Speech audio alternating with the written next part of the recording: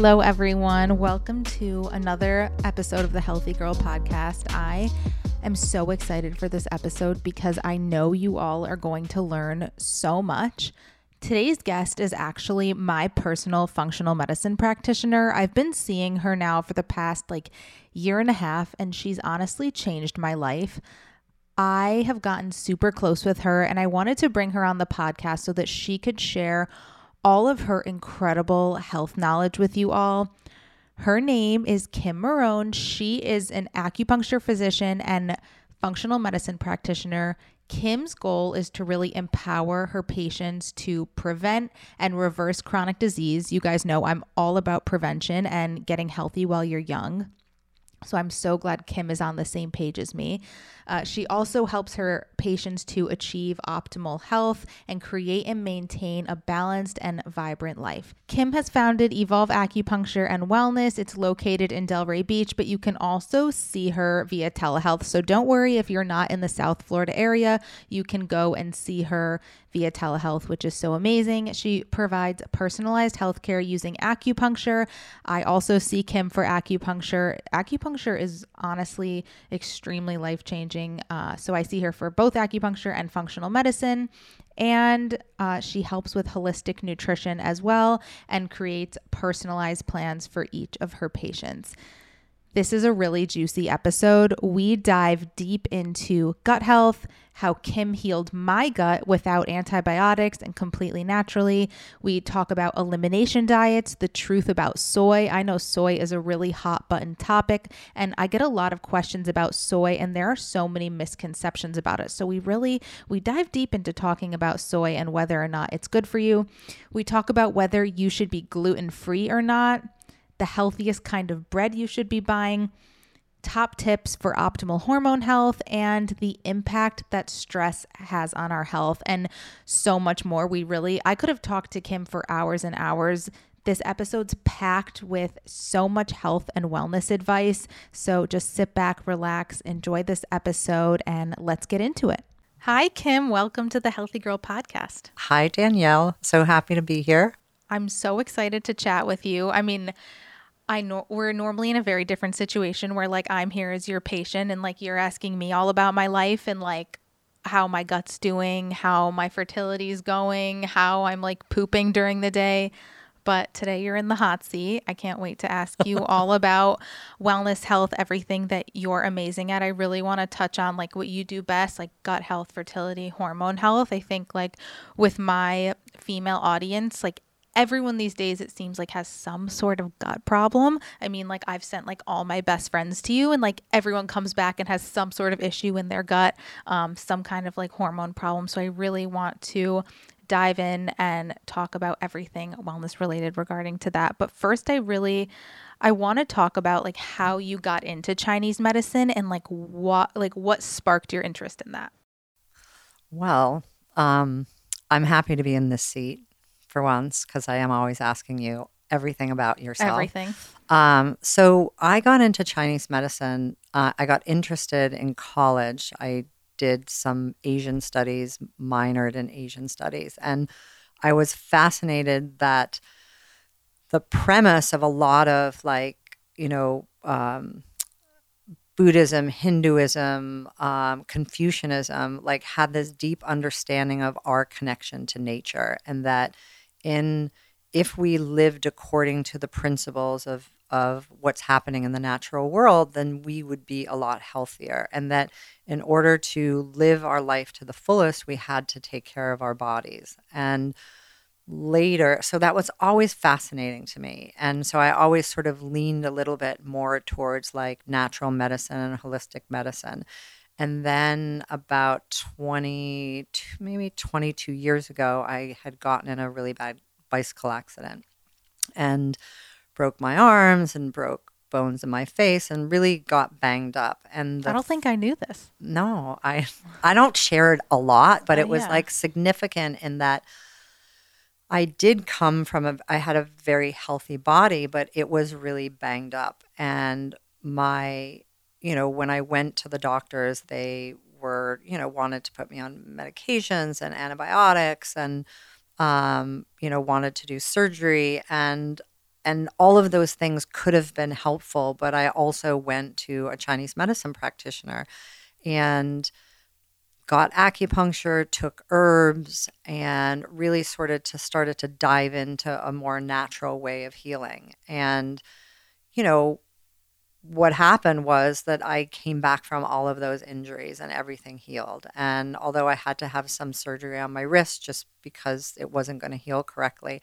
everything else got better and healed 100%. And I kind of found myself really fascinated with the medicine and the whole idea of healing more holistically. And at the time, I didn't really know you could do this for a living. Like I was started to investigate how I would go about maybe becoming an acupuncturist or a Chinese medicine practitioner.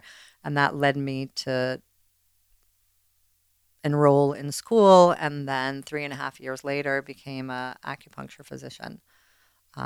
Yeah.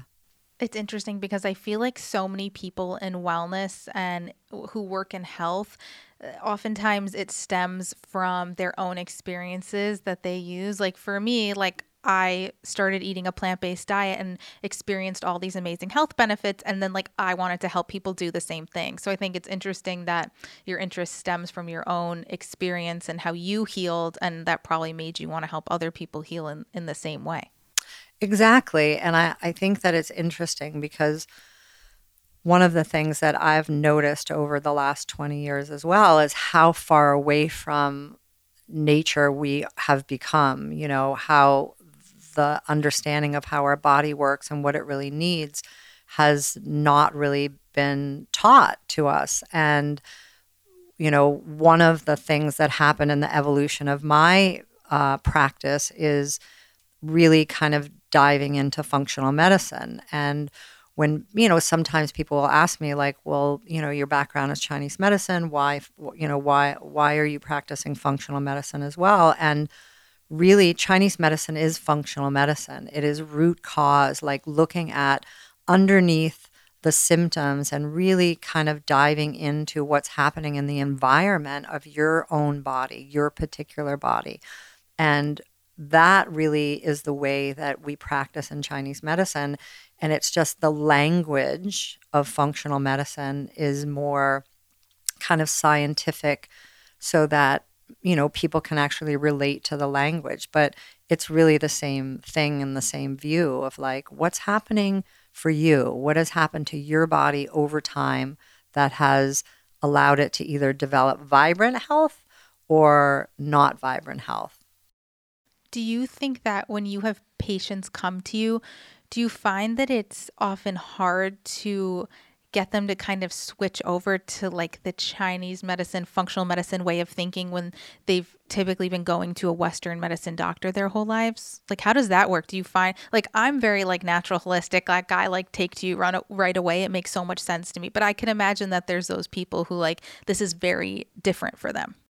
Yeah, that's a great question. And I think that for me, it's about like finding a way to communicate what feels real to each person, you know? And when I sit down with someone for the first time, I'm spending an hour and a half going over everything that's ever happened to them and starting to help them see the connections and be able to see where the links are, and also explaining things in a way that makes sense, because medical terminology isn't really accessible to most patients.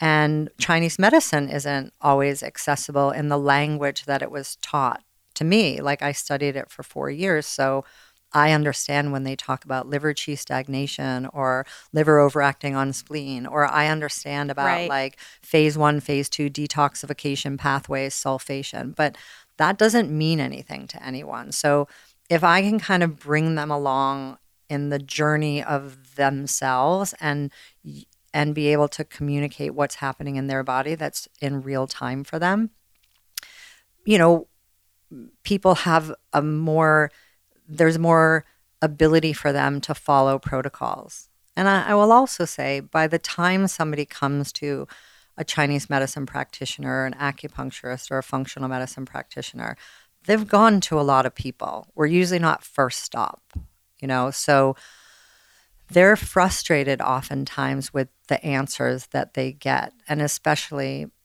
for women, because in women's health, it's often like, it's just your hormones, you're just depressed, or it's just aging, or this is just what happens. And there's not really the insight and the time given to really dive into what people are experiencing. Yeah, I do think that's like one of the first things that I noticed when I first came to you, which I'm going to actually get into in a second. This is a good segue. But when I first came to you, you sat and you talked to me for over an hour asking me everything about my life. It was very like holistic, like how my sleep connected to this and my gut and my stress and my relationship. Like you asked me about everything, where I was very used to a doctor spending 5 minutes with me after a nurse saw me and like just asking me about like the one symptom I'm having right at the moment, and then maybe prescribing a medication or, you know, giving me some kind of advice to maybe like cover up the symptom, but not actually like look at the root cause of what's going on. And I think that like that really opened my eyes to how treatment should be when it comes to your wellness. Like, I'm like, wow, like it was really nice to have like this doctor talk to me and actually like ask me about myself in all facets and aspects of my life, because that gave you such a better understanding of how to treat me and what I needed. Because if you just asked me the one symptom I was having, that wouldn't have made any sense. Which is what I wanted to talk about. I don't know why I didn't like feel the need at the time to like share this with my audience, but I woke up one day. This was like how I got to Kim. That's what we're talking about. So I woke up one day and literally like I felt like I had the worst abdominal cramping. My lower back hurt so bad. And I literally like had the worst like diarrhea. I went like, sorry for the TMI, but like this episode's going to be TMI. I literally like probably went to the bathroom like 10 times. Like I just had cramping and I couldn't stop going to the bathroom. I'm like, what is going on? This isn't normal. And I had no idea what was going on. I thought like maybe I ate something bad, whatever. And then like the next day, same thing. And then this, like it kind of got a little bit better. And then I think it was like, this was already like a year ago plus some. Yes. The next week, it came back and I was like flying that morning to go visit my parents, and I'm like supposed to get on a plane and I can't stop going to the bathroom. So I like am taking Imodium and I'm taking like a Xanax because everyone's like, you have anxiety. I'm like, look, I have anxiety, but that doesn't make you like shit your pants like 20 times. No, it does. It can, It could, but it wasn't that. Not to the level of like, it's not like just having a nervous stomach. Yes. Like I was like not okay. And so I got in to see a gastroenterologist. And I just want to say, like, I do think Western medicine, of course, has its place in time and its proper use. But I had gone to see a gastro because obviously there was something going on in my gut. And he asked me all these questions, and then he was like, I think you have irritable bowel disease. And I'm like, no, listen, like I woke up one morning and this happened to me. Like this isn't like a lifelong thing I've been dealing with.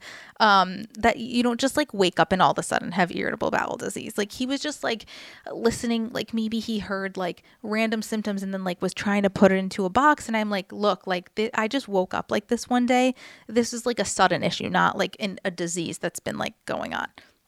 And he's like, well, let's order a stool test and we're going to see what's going on. Like my stool, I have a great stool test. And I'm like, okay, we'll see. And I remember he was like, I'll give you, it was like an anti like cramping medication. Like he wasn't like, here's a probiotic, here's this. Like he's like, here's a prescription and like, we'll get your stool test results back soon. They called me with the stool test results and they're like, we found nothing. So like, you're good. But there was no like follow-up. There was no like this, you know, your stool test came back normal. So like we should keep investigating. They just like never followed up. Like they didn't care. And then that's when my lovely mother-in-law, who I feel like I just owe her everything because she introduced me to you. She's like, you have to go see Kim. And I'm like, really? Like she can help with this? Like, not that I was like skeptical of you at all, but I'm like, I have something like serious going on. This is a real thing. Yeah. Like I was really in pain and she's like, no, trust me. Like she solves everything. So then I went to see you. Long story short, you did a stool test. Your stool test was obviously more comprehensive because you were like, you have H. pylori, which you explain what H. pylori is. You can explain better than me. So H. pylori is we all have some H. pylori in us, but if it gets overgrown, then we have an infection and it lives in the stomach. And when we have H. pylori, it lowers stomach acid. So when our stomach acid is lowered, it also allows for other bacteria to get in and overgrow. And then we wind up with, like long term down the road, we wind up with a lot of dysbiosis. And so, And what's dysbiosis so for anyone here? dysbiosis is a imbalance of our good, wonderful, beneficial bacteria that is supporting our health and our immune system all the time, an imbalance of that to the opportunistic and sort of inflammatory bacteria that can overgrow. We have all of it in us, and when everything is in harmony, it lives in harmony, and the troublesome bacteria stay where they're supposed to stay, and they don't overgrow, and they don't create like inflammatory situations in the GI tract.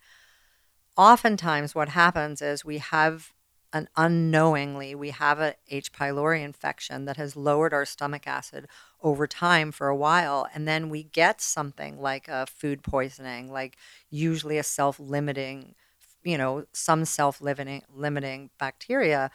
And our stomach acid is so great that it kills it. But when we have that H. pylori infection, that's our first line of defense in that stomach. It allows for lots of other things to overgrow, and we wind up with lots of GI distress. Okay, got it. So this actually like cleared something up for me. The H. pylori is not the food poisoning. It's that you had like a H. pylori issue, but then you had something with bad bacteria, and because you had H. pylori, that made the food poisoning that you got worse. Yeah, it allowed, because again, normally our body can handle that. We all eat things that are like microbes that are problematic. But if we have a really strong functioning GI tract, it gets killed along the way. So that is probably like, I don't have a camera inside you at the time, but that is probably what instigated the initial diarrhea. What happens is it creates so much inflammation that if it doesn't get addressed, like that bacteria might have been gone and not show up on a test, but the inflammation is still there. It sets into motion this very inflammatory bowel situation, and long term, it perpetuates this inflammatory situation and a lot of intestinal permeability, and ultimately, like, they talk about leaky gut, but a lot of that is because at the very start there isn't enough stomach acid because there's a H. pylori infection. Got it. So you discovered, and keep in mind, this is like a week before my wedding, and I'm like, Kim, I need you to fix me so I'm not like going to the bathroom 100 times when I'm in my ceremony. And you were like, don't worry, like we're going to get this under control. Like you were very calm. You're like, oh, I know what this is. I deal with this all the time. I'm like, really? Like I'm not like some special case. You're like, this is very common.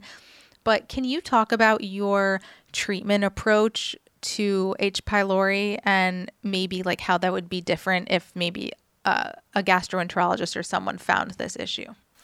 So whenever I run a stool test on patients, like we always talk about like the two paths that we can take. And one of the paths that is always on the table is that they go to their gastroenterologist or their GI doctor, and there is antibiotic therapy.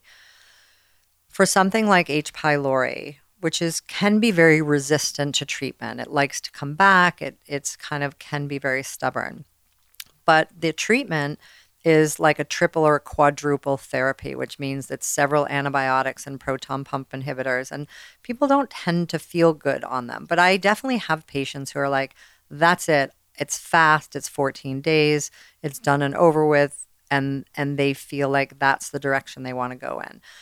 My approach is a little bit different because we already have a system that is out of balance. So kind of coming at it with heavy hitters like antibiotics, especially those triple therapies, can sometimes do damage, to the rest of the microbiome.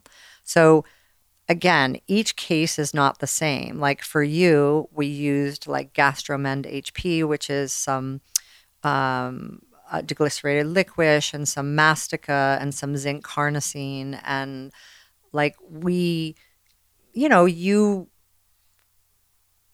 didn't have the worst case. And so we didn't have to like shoot it with a cannon, but we did need to treat it and we needed to make sure that it was gone.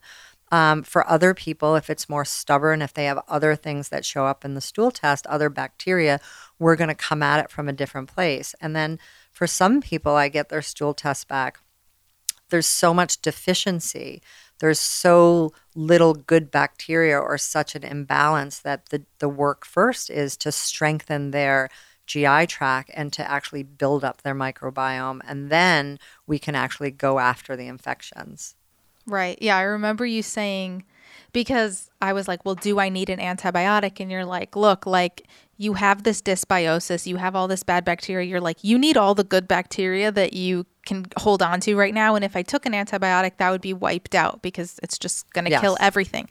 So I always remember you saying that. You're like, we can't get rid of your good bacteria too. So I just remember you put me on this supplement plan. And I remember honestly within like 2 days feeling a million times better. It took a pretty long time. I mean, long-ish for me to feel like 100%, but like it was really like a complete 180 when you gave me the plan. And you also told me to eat a certain way, which I think is also important to note. Like if you have any kind of like gut disruption or whether it's food poisoning or whatever it is, like you gave me a very specific way of eating. Can you explain that? Yes.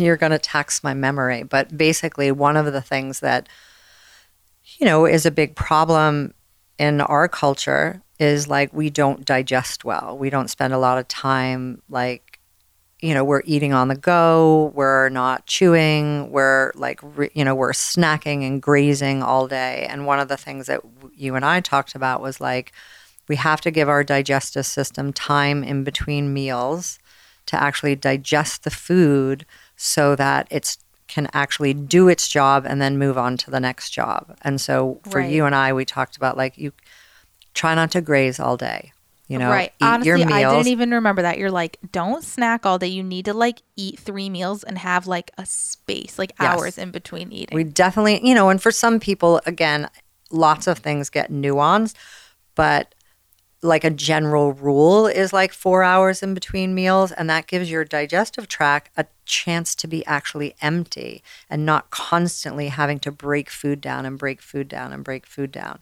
It's exhausting energetically. And our good bacteria can't keep up, with all that digestion. So we're definitely not meant to graze. We were lucky, a few hundred years ago to get 3 meals. Like, now we can have 3 meals, but we need to make sure that we're not constantly putting things in our mouth. So this goes for anyone, not just someone dealing with a gut problem. It's like we're better off for our gut health eating, taking a break so we can actually digest. Yes, 100%. We have to give that system like some time off, time to just like when we talk about rest and digest. It isn't, if we think about it, food stays in the stomach for about an hour. Give or take. Some people have a slower motility. And then it goes into the small intestine and it's there for quite a long time. Like we want it to pass through that upper small intestine. It's going to be in the small intestine for hours, but like we don't want to keep that, if you think of it like a funnel, like a tunnel, like we just don't want food in that tunnel all the time. We want that stomach to rebuild its acid, in between meals. Like it should be so acidic that if you dropped your keys in it, it would disappear. If we constantly have food, it's diluting that ability of the stomach. Right. No, that makes total sense. And then also you told me, I mean, based on my test, you were like, you're not sensitive to gluten, but you're like, because you're trying to heal your gut, you should really be like as gluten-free as you possibly can. Why did you make that recommendation? Well, so this can be sort of controversial because like everyone, for everyone, gluten isn't creating an immune response, but we know that gluten, like I always think of like gluten, it's very gluey, it's very sticky, especially in the way that we eat it in our culture because it's in so many processed foods and our breads. It gets the villi in the small intestines very sticky, and we want those villi to be like fine little hair fibers that can actually sort out our food.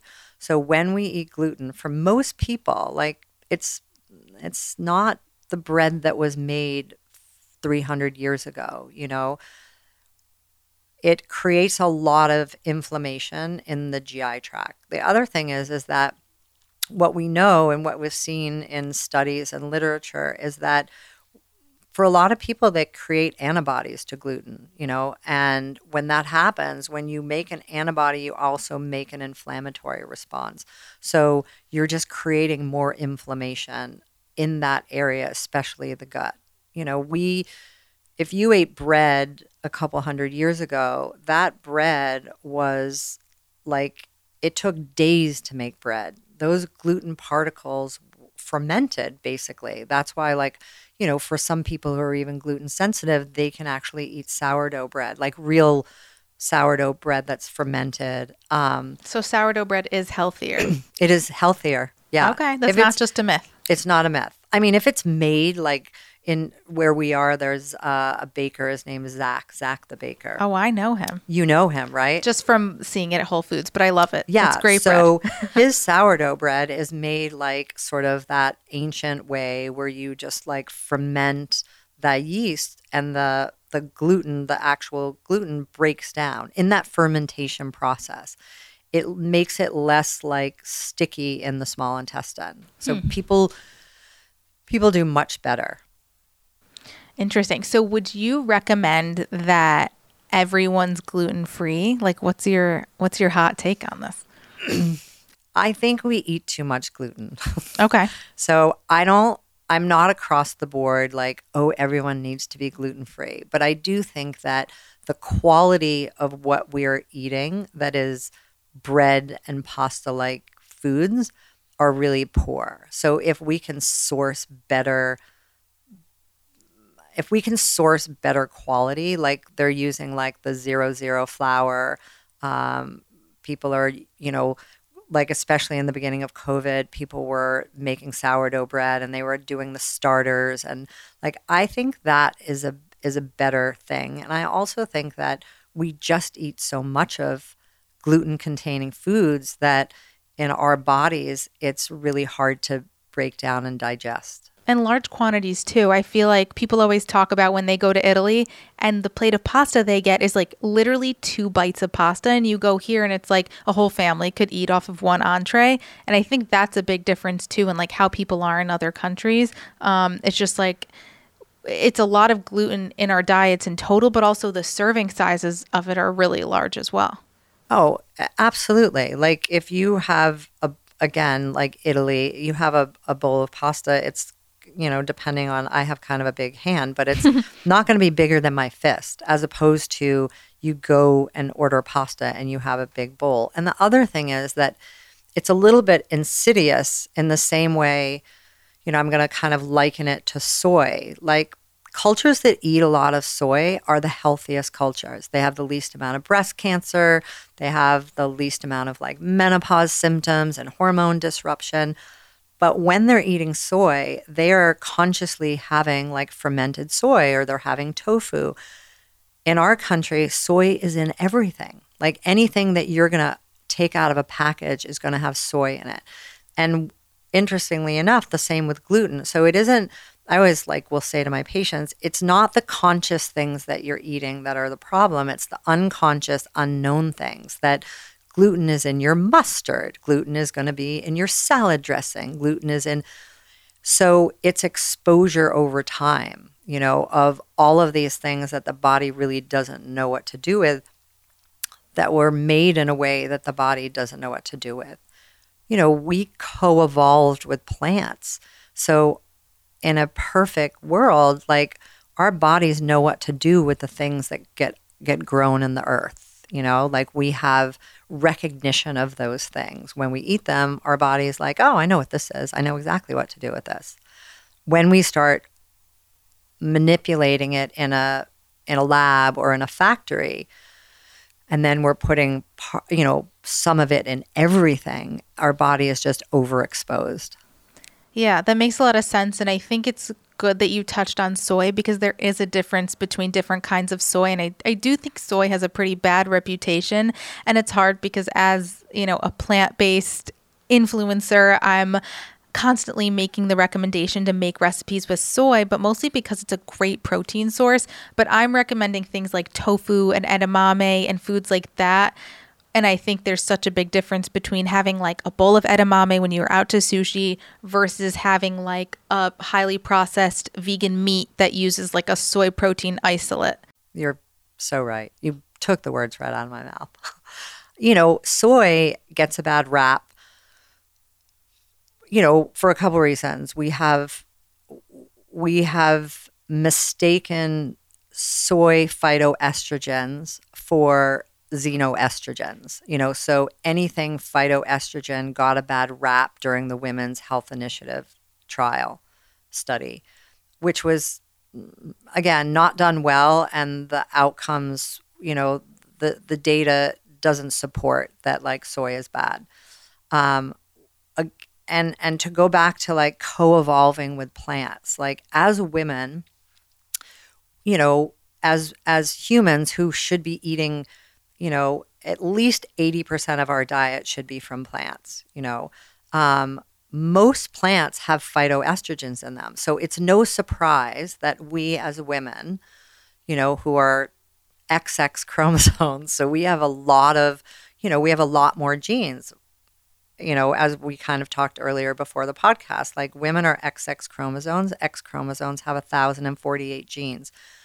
Men are XY chromosomes. Y chromosomes have 78 genes. Every part of our body has estrogen and hormone receptors, which means that we have to not only have the hormones that our body makes, but we need foods that support those estrogens in the form of phytoestrogens. They're some of the most healthy foods we can eat. And so, of course, if we are subsidizing soy farmers, which I'm not saying is bad or good, but what we find is that soy is in everything, and soy in a bad molecular structure. So really cleanly sourced, healthy soy is so important for us, and for my patients who are vegan, I am always talking to them about that. We need protein, and tofu is a great source of that protein. And if it's not genetically modified, if it's organic, especially if it's like some of the fermented soys are so good, then we should incorporate that as part of our diet. 1,000%. I'm a big soy girl. Yeah. I love tofu. I love edamame, like always eating it multiple times a week. It's just like the best. And I was a little scared of tofu for a while, not for like any kind of health reason, but because like I didn't know how to make it. But once you learn how to make it, it can be a great source of protein. Yeah. So I'm glad we touched on that. I want to talk about, well, we're still talking about gut health, but when a patient comes to you and they're explaining like certain symptoms they have, what symptoms will make you order them a stool test? So maybe someone at home, like they don't realize that they have, something going on where they should go and get a stool sample done. Yeah.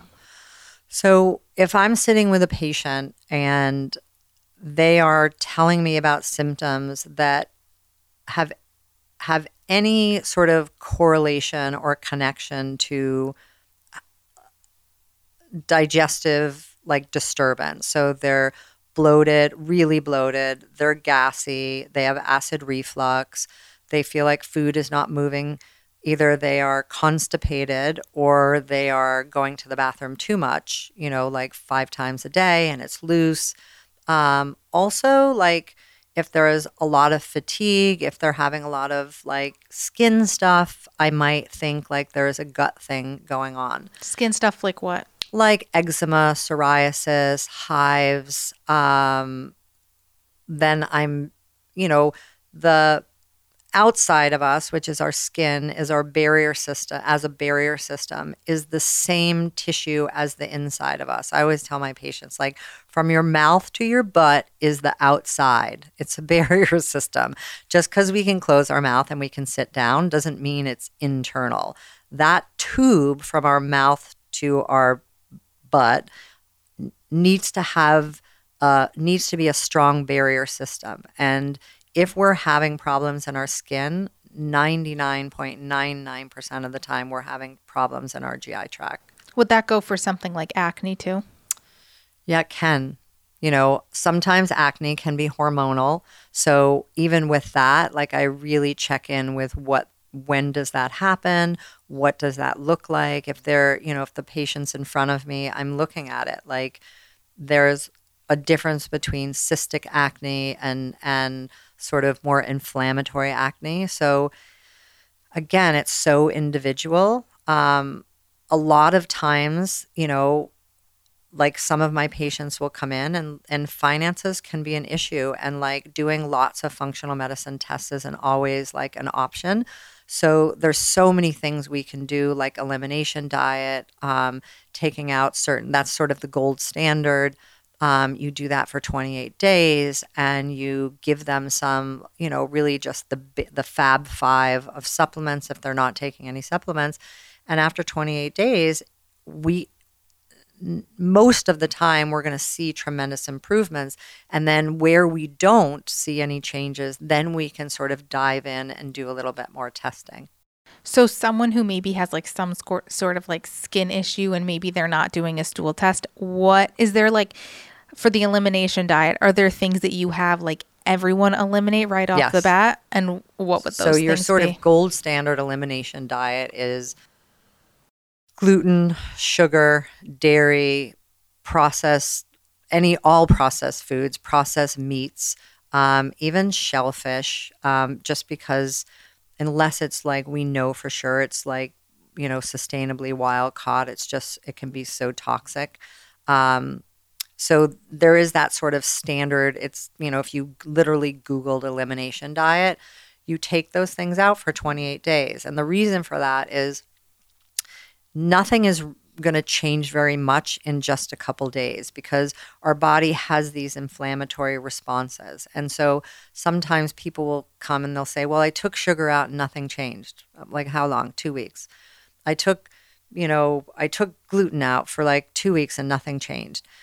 When we take all the known offenders, like the big allergy foods out of the diet, and we take them out for a month, it gives the body a chance to actually settle down and sort of quench that fire. And then we just don't say hell's bells and bring everything back in. We bring one food in at a time to see what is the culprit. And we are pretty slow and methodical about it. And people will be like, no, I brought back in eggs. Everything was great. And then they'll be like, oh my gosh, I brought back in milk. Like my face broke out. I had diarrhea. I had a headache. I've had brain fog. And so that's really a great way and a cost-effective way to really see what's happening in our body and what role food may be playing in our body. Yeah, I think that's super helpful and like safe for someone to do at home because I think it is important to do these kinds of things under the guidance of a wellness practitioner. But this is something like if you eliminate gluten and, maybe you're doing like a quinoa instead of like a pasta or something even like brown that. rice or brown rice pasta or chickpea pasta because basically you're looking at the big allergens, which, are fairly standard, I don't think everyone's allergic to gluten, but very many people are having reactions to gluten. A lot of people have reactions to eggs. I don't know if it's because of how we're processing them and how we're pasteurizing them. I'm like, I don't know what all the whys are, but I see a lot more food allergies and sensitivities. And, sometimes if I think it's strictly a food thing, I will use a food sensitivity test, and the one that I use and the reason that I use it is it it tests for 4 antibodies. So you're testing across the spectrum of the immune system. So you might not have a true allergy, but you have a food sensitivity. Sensitivity is such a funny word because it sounds like, not so bad, sensitive. But what that means is that when you eat a certain food, might be for you like a walnut, say, and you have a food sensitivity, you eat that walnut, your body makes an antibody, an IgG antibody. And it might make it in a very small amount, not big deal, but it might make a lot of it. And an IgG antibody has a 21-day half-life, which means 21 days after you eat it, you still have half of those antibodies. The problem with antibodies is antibodies don't come out on their own. We have a very intelligent system. And if our immune system has recognized something as a problem, it's going to now send in the inflammatory system. So you're going to have an influx of inflammation and cytokines released to actually address what your body has perceived as a problem. And so food sensitivities, I kind of wish they would change the word. So I just say like, you're having an IgG antibody reaction to this food, which means your body is creating like a defense to it, which involves inflammation. That's interesting. So Very.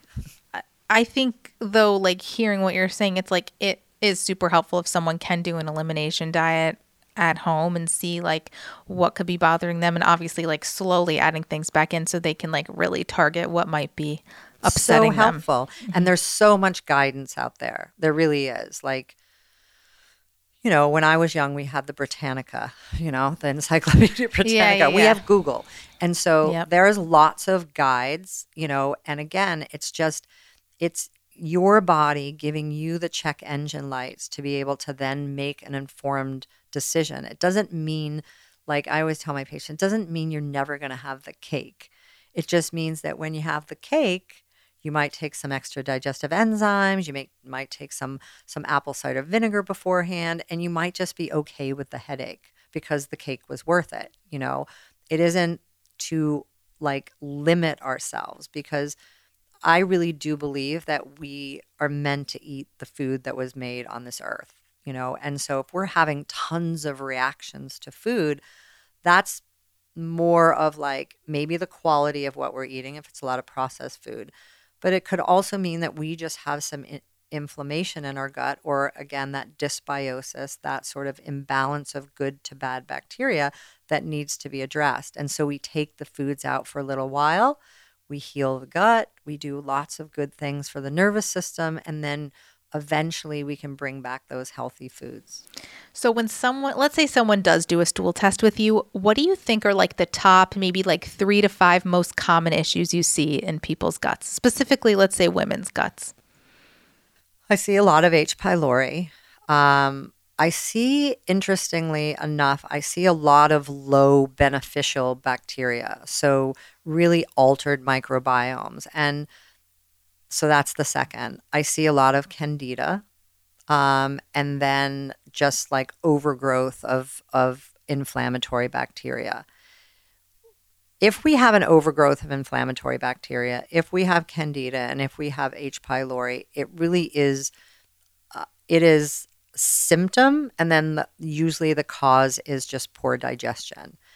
I really do see stress as being one of the major factors, because if we look at, you can sort of Google a picture of the vagus nerve. The vagus nerve is the nerve that is most involved with our parasympathetic nervous system, our rest and digest, our calm nervous system.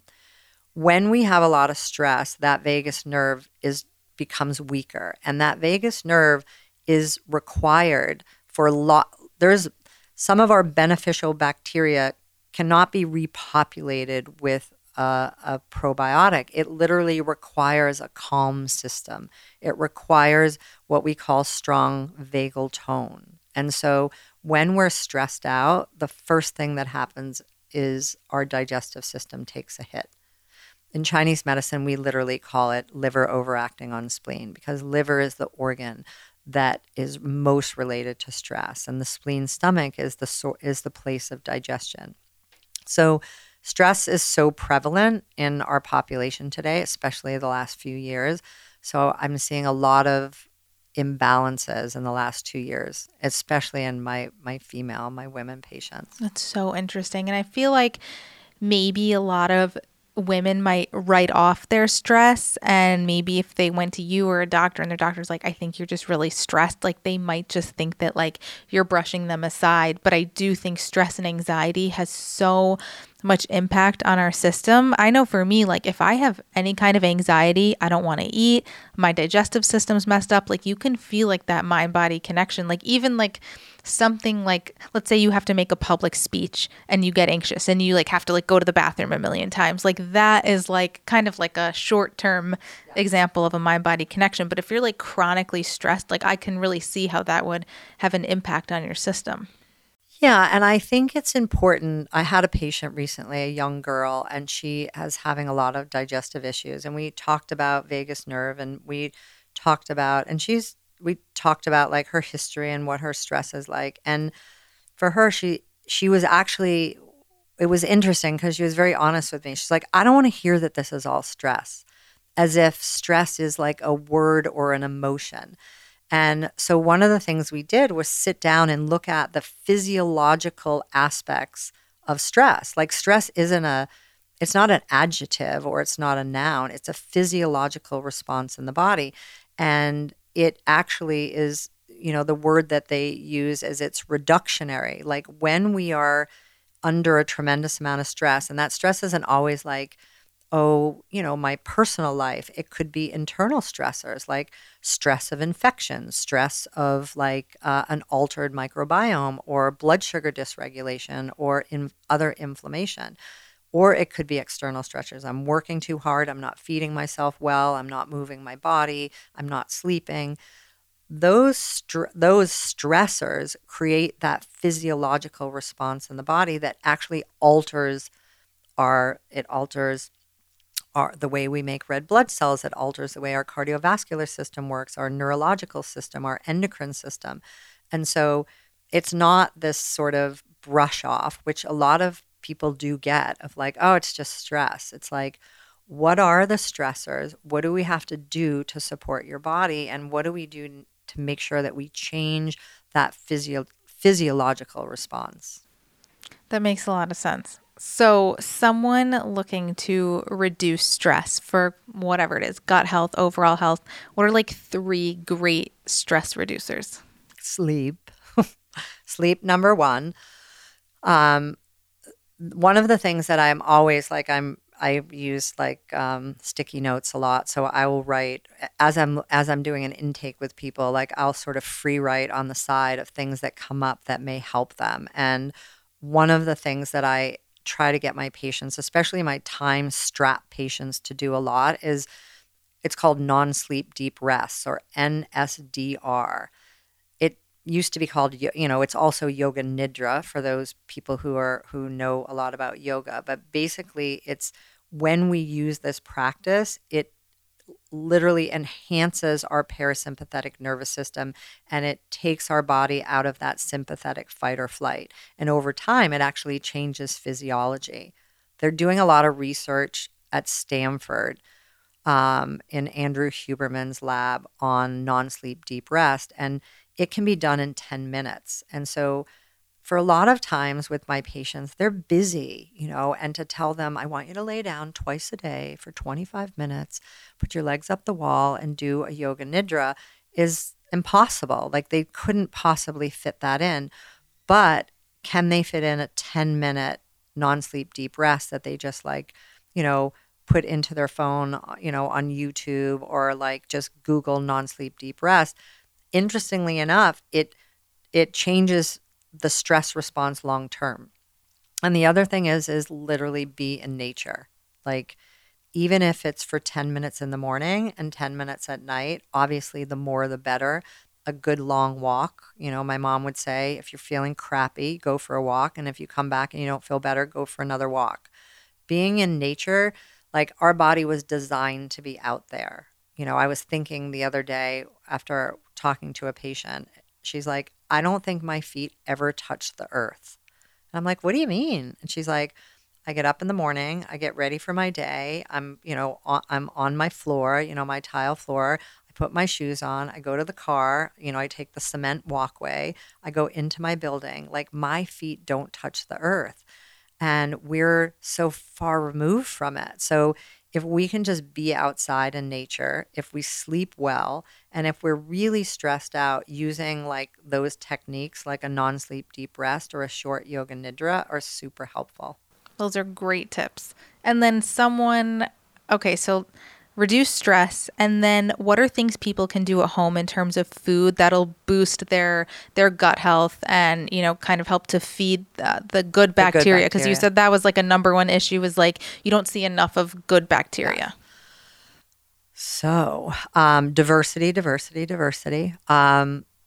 One of my mentors who I did a fellowship in herbal medicine, his name is Kevin Spellman, and he is like a researcher biologist. And what he sort of has said is that we as human beings were meant to eat about anywhere from 180 to 250 different plant species in a year. And sometimes when I'm working with middle schoolers, like I do some volunteer work, I'll have them write down like all the vegetables that they eat. And on average, it's 8. And I'll have them go back days and weeks. We need diversity. So when I'm working with a patient, even like my older patients, in their 70s and even into their 80s, I give them a phytonutrient handout, and it's all the colors of the rainbow and all the fruits and vegetables of those colors. And I'll say, every day I want you to try to get in at least 4 of these colors, because it is the diversity of plants that actually keep our microbiome, our gut health in check. And, when they talk about the root of our health is in the gut, like it's for real. Like our immune system, that enteric nervous system, is really the most important part of our immune system. So I always tell people, increase your diversity, eat the rainbow, like make it like a goal to get in at least 7 to 8 to 10 different plants in a day. And that could be herbs as well. It doesn't mean that you have to have 27 cups of food. The other thing is to cook your food. I work with a nutritionist in my office, Georgette Schwartz, who I adore, and we had this discussion the other day that it's very, very hard to be healthy when we don't cook. So start to love ourselves enough to make food for ourselves and nourish ourselves. At first I thought you meant like cook your vegetables, like eat steamed veggies instead of raw, but you really mean like make your own food, instead of going out. Okay. I love to go out to dinner. Like I love food. I love the experience of it. I love like the communal nature of it, but we need to really cook and nourish ourselves. And so to really prepare more food and then chew our food. We chew 3 times and swallow. I had a long discussion with my patient this morning. It's like we need to break that food down because digestion starts in the brain. Like thinking about eating actually starts the digestive process. That's why preparing our food is so great for our digestion, because we're looking at it, we're touching it, we're smelling it, we're cooking it, we're chopping it. And then when we sit down, like to actually do that one thing, which is eat, and really chew our food, because every time we chew, those muscles of what we say muscles of mastication create more saliva. The saliva has enzymes. The muscle contraction actually signals the stomach to increase stomach acid. It starts the whole cascade of digestion. So more plants, much, much, much more plants. Cook your food. If you can, to some degree, prepare your own food for yourself, who you should love a lot, and chew more.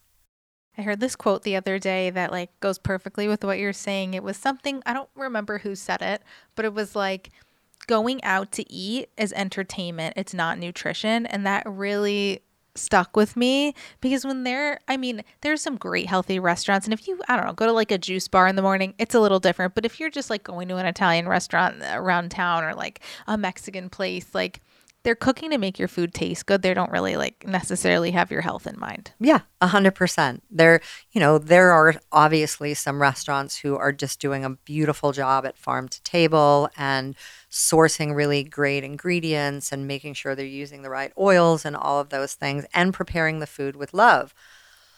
But for the most part, it's food for the masses. If you're one of 400 dinners that they serve in a night, there's not as much love as like when your mom's making you a big bowl of soup. So, we have sort of lost that art of being in the kitchen, which is so great with what you do because you make it doable for people. You make it beautiful, you make it interesting, you make it fun, and you make it delicious, and people look at what you do and they're like, I can do that.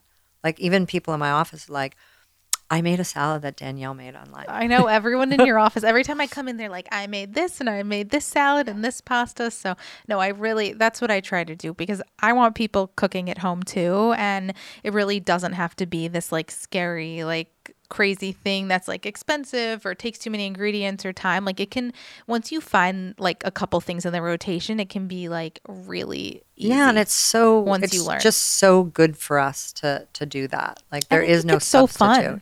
And once it's you get fun. into it. Yeah. 100%. I always say like make it fun for yourself because I think people often look at cooking as a chore. Like, oh, like I don't like I have to make myself dinner, but it's like no, like put some fun music on, light a candle, like invite your girlfriend over, make a fun dinner. Like it really doesn't have to be this chore. It doesn't have to be. It can be really fun. I put on French cooking music. Wait, same. Really? Yes. Oh, totally. I love French cooking music and like bossa nova, like yeah. Saturdays I do a lot of cooking. John is playing golf. Like I've gotten my kind of office work done and I've already gone to the store and I'll make like a lot of food that will like sustain us through the beginning of the week. And cooking is my love language too. Like I love to cook for people, and what I say to my patients is like, make it your love language to yourself, like that you take the time to nourish this body that gets you through the day every day, it needs fuel and it needs food. It needs real food. Agree, 100%. Okay, I want to touch on hormone health for like 1 minute and then like ask you like some like rapid fire personal questions. So I feel like a lot of women have hormone health issues these days. What are like your top 5 things that women can do to support their hormone health / fertility health? Top 5 things. Have stress management protocols in place. Stress is a part of our life. It isn't actually even necessarily bad. It's just our perception of it and what we allow it to do in our life. So making sure that we have things, practices in our life, whether that's meditation or walking, working out, like making sure we get enough sleep to manage that stress. So stress reduction practices and techniques for hormones, because stress hormones and sex hormones come from the same raw materials. And if we are stressed out, we are going to always preferentially make stress hormones over sex hormones. So in order to have really good hormone balance, we need to make sure that we're balanced and that we have ways to actually manage our stress. Number 2 is sleep and circadian rhythm. Our hormones are really dictated by our circadian rhythm, So when we have poor sleep habits, our hormones get affected because our hormones are being made from signals to the brain. The third is food. We need to make sure that we're getting enough fat, we're getting enough protein, and we're getting enough phytonutrients. We have to feed ourselves and not starve ourselves. Intermittent fasting is a big thing. I actually love it in very many ways, but for women are not men. Women cannot intermittent fast for 16, 18 hours, in my opinion. And I know there's some controversy around that, but like we need food and fuel because we have 1,040 more genes, those genes need to get the proper nutrition. And we have to move our bodies. Women need to be strong, and we need to be flexible, and we need to be able to move our body. Is that 4? I think so. 5th, blood sugar balance. Our hormones are very, very linked to our ability to manage glucose and insulin. So making sure that we're moving our body and sleeping in a way and eating in a way that manages our blood sugar. I have a, you know, I think it's very, very important for women to know how their hormones are working in their body. And now in our time, like in 2022, we have lots of ways to be able to look closer at that. And, you know, I just think that it's the unexplored part of us that we haven't really had the technology or the ability to look at, and now we can, and we should really know what our hormones are doing. 100%. I agree with you on all of that. And just a couple like fun rapid fire questions to wrap things up. One, what's your favorite breakfast, healthy breakfast? Eggs with, I take a whole carton of like greens that are salad greens, but I wilt them once I get the eggs cooked, and I put it in a plate with some hummus and fermented food. My very favorite breakfast. What kind of fermented food? Like I like a dill sauerkraut from Beagle Bay. I mean, they make such great sauerkrauts. They make a carrot and dill one that I eat a jar a week of it. Oh my God, I gotta get some of that. I just love it. I bring a little container of it every day. Yeah. But there's so many good sauerkrauts out there now. Totally. So what's something that's always in your grocery cart? Fennel. Do you roast it? I do roast it sometimes, or I grill it, but I use the mandolin I make a salad every night with our dinner, and I use the mandolin and put fennel in it every night. Fennel is one of the best digestives. Like if we're having trouble digesting, fennel is like so critical. So I always end my meal with a salad. Some cultures, they eat it first. I eat it second, and I always have fennel in it. And lastly, what's your favorite wellness trend and your least favorite wellness trend? My least favorite wellness trend. I feel torn. My least favorite wellness trend is celery juice. Really? Every day. Yes. I mean, I like it, but I don't think it's the answer. I think that people have to be doing more than that. You know, so I think sometimes things just like go bananas and people think that, well, I'm doing this and that's the answer, you know, and it's a compliment. Yes, it's a compliment. And also like, you know, there's lots of really good advice out there, but we are individuals. Like we are very unique individuals, and what's good for you is not necessarily good for me. My most favorite wellness trend right now is everything and anything that Andrew Huberman is talking about. He's brilliant. And I do think that he's, you know, being a neurobiologist and an ophthalmologist is like, we have a culture that is stressed and dealing with lots of like mental health stuff and just like anxiety in proportion that we haven't seen before. And so anything that we can do to empower ourselves to like feel better and take more control over our life in every way, and I love him because he's an information giver. He wants you to know it and like be able to do something with it. Love it. So everyone go look up Andrew Huberman. And where can everyone find you on social media? And if they're in the South Florida area? I'm in Delray Beach. My practice is Evolve Acupuncture and Wellness. I'm on Instagram at evolve_Delray.